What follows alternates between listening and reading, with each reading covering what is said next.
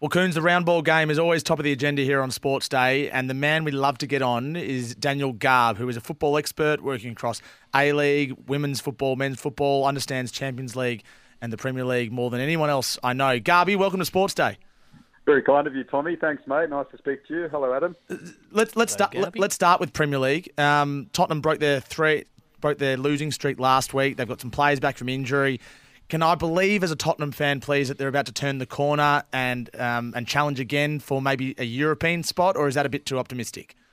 No, I think it's fair. I think the Champions League would be an enormous achievement for Ange Postecoglou in his first year, considering they sold Harry Kane, considering that there's only really one spot available. I mean, Man City, Liverpool and Arsenal, you could pretty much put down as a lock for three of those spots. So, yeah, and Aston Villa are having a wonderful campaign. You'd expect Newcastle United to be strong in the second half of the season. So you're looking at Newcastle, Villa, Tottenham and United, if they can stabilise somewhat, fighting it out for fourth spot. It'd be difficult. There's Europa League positions as well, which are important too. Tottenham would love to get back into one of those slots. But overall, Spurs fans are just over the moon with Ange and the impact he's had early on. They had a little dip due to injuries and suspensions.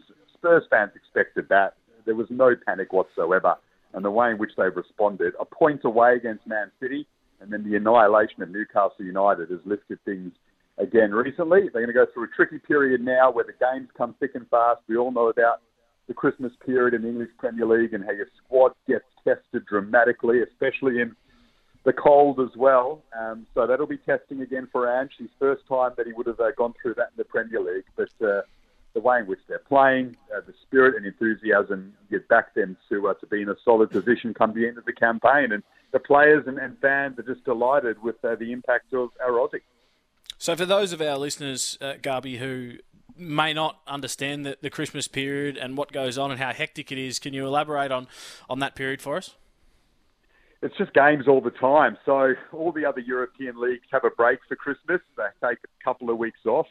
It's a competitive advantage, if you like, for the Premier League that they don't. They play all the way through, and it's a hallmark of English football. Managers always complain about it. They say it's too much football back to back, and there'll be little breaks thrown in after this period. But really, between Christmas and New Year and just after that, there are a lot of games. There's FA Cup ties thrown in as well. It's fantastic, and I think it's something the Premier League hangs its hat on, and they always steal the march on other European leagues who have a break. They keep going. So there's some big games as well during that period. I mean, Liverpool have got Manchester United coming up. They've got Arsenal next week, which are two legitimate title contenders going head-to-head, pretty sure on Christmas Eve, Australian time. So it's a mammoth contest. They don't just put the weaker fixtures in that time frame and roll out the games. There are some massive contests that take place at that time of the year as well. So, yeah, it's special for football fans, and we wake up at all hours of the morning and enjoy it. So you mentioned Manchester. We've got Liverpool, West Ham, Aston Villa, and then Forest, Spurs in January. Where do you see these points coming from? Can they get their season? Well, they're spluttering. They're not battling away, but can they kickstart their campaign over the next month with 4 big games? It's hard to see it happening, Coons. I mean, their Champions League campaign was disastrous. To finish bottom of that group is just so poor for a squad of that stature, and one that had been building. They were encouraged by what was happening under Erik ten Hag at the end of last season. They thought they were going to build towards a title challenge in this campaign, and it's just fallen apart once again, like it has under so many managers since Sir Alex Ferguson has departed. The most startling stat that came out this week, this is one that had me gobsmacked, was that they've lost more games at Old Trafford since Sir Alex Ferguson left than in the entire 26 years that he was at the club. Oh, wow. Isn't that incredible? Yeah. And it's going the same way for Erik ten Hag at the moment. So United fans are fearful at the moment of another battering at their fiercest rivals, Liverpool, at Anfield on the weekend, Monday morning, Australian time. They lost 7-0 there last season. That was a record in that fixture. And United fans fear as if they're going to be battered again because confidence is low. They've got a blockage against Liverpool at the moment who just seem to revel when they come up against them. And it's got that feeling that it could get ugly. But we'll have to wait and see. Maybe they can engineer something that will get them going again. Do you subscribe to the reporting over there that that a manager can lose the dressing room? And that's a direct quote from a Sky Sports report, but it's been sort of widely suggested as well. We had Robbie Slater on, I think it was last week or maybe the week before, saying that asking what is losing the dressing room, and this is referring directly to Eric Van Taag as well. Yeah, I think losing the dressing room, it happens in any sport. I'm sure Adam's experienced it playing, the AFL. It's just when the players aren't all behind the coach, when they lose confidence in what the coach wants, when there's a disconnect there. Now, at United, I don't think it's all the coach's fault. Now, it can't be. You can't have manager after manager coming in and the same situation occurring. The problems are deeper. There are cultural issues there. And to be honest, I just don't think they've ever recovered from Sir Alex Ferguson's departure. He ran his rule over every single department of that football club to the point that when he left, the people didn't actually know how to run the football side. They didn't. They didn't have a clue. And they've never actually fully recovered from that 10 years on, which is damning. And those problems still linger. So I think that definitely seeps into the dressing room because they have deep-seated cultural issues at that club. And Eric Ten Hag, they thought he was the man to overturn it.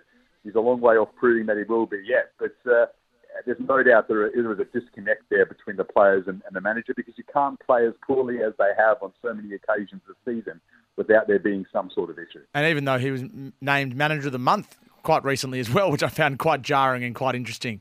And even watching Sir Alex Ferguson, the way that he dealt with David Beckham in the documentary, I'm not sure whether that style of management still works. So someone comes in and tries to do what Sir Alex Ferguson did and have control over every department in the football club. It could end up in tears, and that seems to be what's happening at many football clubs around England and around the world. Yeah, for sure. And I think David Moyes was honest. He said he tried to be like Sir Alex when he went to United. That wasn't going to work. So they brought in managers who had that reputation. Louis van Gaal, Jose Mourinho, these big presence individuals who have done that before at football clubs. They couldn't get it going. So they brought in someone different now, and Eric Ten Hag, who's younger, and a more consultative approach to things. It started looking good. They thought, all right, now we've got someone from the new breed, and it's starting to fall apart under him as well. So whichever way they go, it's not working, and that tells you that the issue actually doesn't lie with the manager completely. I'm sure Ten Hag's made some errors in the way in which he's dealt with players, but the problems come from above. Any other clashes over the weekend that you're looking forward to? Everton, Burnley, 4:30. They're out of the relegation zone. Can they do something with this season? Doing well, Everton, since they copped that points deduction. It seems like it's just inspired them in the right way, and they're picking up points. So they seem to have recovered quite nicely. Chelsea's a very big watch. Yeah. So they've got a game this week. They're at home. I mean, they're expected to win. They're against Sheffield United at home. So you look at it and you'd go, it should be 3 points for Chelsea. But they've probably snuck under the radar a little bit because they've been so poor for so long, and United are stealing so many headlines. But the amount of money that they've spent, and they've got in a well-credentialed manager, Mauricio Pochettino, it's bizarre that they haven't started improving enough. They need to get 3 points at home this weekend. They failed to do that. Yeah, I think the knives will start to come out for Pochettino as well in a big way. So that's a big watch this weekend. Oh, yeah, that's big. That's massive, actually. Losing at home would be huge. I think Chelsea are 12th on the table at the moment, and they would be expecting to make Europe, if not win the Premier League, and they're a long, long way off. Hey, Turkish football's night of shame. I don't think this has got quite enough mainstream media coverage over here, but it was unbelievable to see what happened to a referee, quite a high-profile referee in Turkey over there a few days ago. Can you talk us through that and what are the ramifications? So he was punched, wasn't he? I mean, yeah. He was punched by an official at a Turkish club. The president. I think that's what I saw. I mean, the president, it was just pathetic. I didn't catch it in its totality. I haven't seen the response to the story in detail, but I did see the image at the time, and it's just shameful stuff. So what does it say about the way that footballers, soccer players, treat officials? We know it's been a hot topic as well in England, but worldwide, are we reaching a point now a trigger point where it has to change? I think it was getting better for a little period of time. I think it's receded this year. I'm not sure what the reason is for that. I think general frustration with VAR might be a reason for it. I think that the delays are starting to lead to situations where tensions are rising more and more. I saw there was a recommendation by IFAB, the rules officials, to bring a rule in place where only the captain can speak to the referee like we have in rugby. And you might have issues with rugby union or rugby league as a sport, but you can't deny that the way in which they deal with officials, it's just about the best of any footballing code. I mean, only the captain speaks. They refer to them as the level of arguing is so low, and that's to be admired. Can football bring in something like that potentially? Would it last? I'm not sure. It's been a troublesome season in that sense, I think, around the globe, where tensions seem to have risen a little bit more, and the fourth official cops the major brunt of it, which I always find ridiculous. I do games on the sideline sometimes, did it in England, did it over here, and you see the fourth official just being abused all the time, and they can't do anything. They can't change the decision. They're a punching bag, aren't they? That's a tough spot to be in, and the assistant coach, sometimes there are assistant coaches who are, it seems like their only job is to argue with the fourth official. It just seems like a futile exercise all the way around. It was pretty crazy to watch that vision. I only saw it a few minutes ago, so hopefully that doesn't happen here too often. That's fair to say. Asian Cup, January for the Socceroos. It's an exciting time. How's the squad looking? Saw an injury to Matthew Leckie, a hamstring injury not too long ago. So apart from that injury, how is the squad shaping up? Well, that's a big concern for Graham Arnold, the Leckie injury. So it's 4 to 6 weeks. It's the kind of injury that would lead him to ponder whether Leckie's worth taking. Now, I think he probably would for the knockout stages because of his experience. We all remember it was only a year ago that he scored that memorable goal against Denmark to get Australia through to the knockout stages of the World Cup. So he's worth taking, but you're probably going to have to carry him through the group stages. Matt Ryan, the captain, the goalkeeper, has got a fractured cheekbone as well, but he should be okay for the group stages. He might need to wear a protective mask of some sort, but if they had to get through a couple of games with a backup keeper, we play India in the first game, I mean, we'd be fine. So Matt Ryan will go.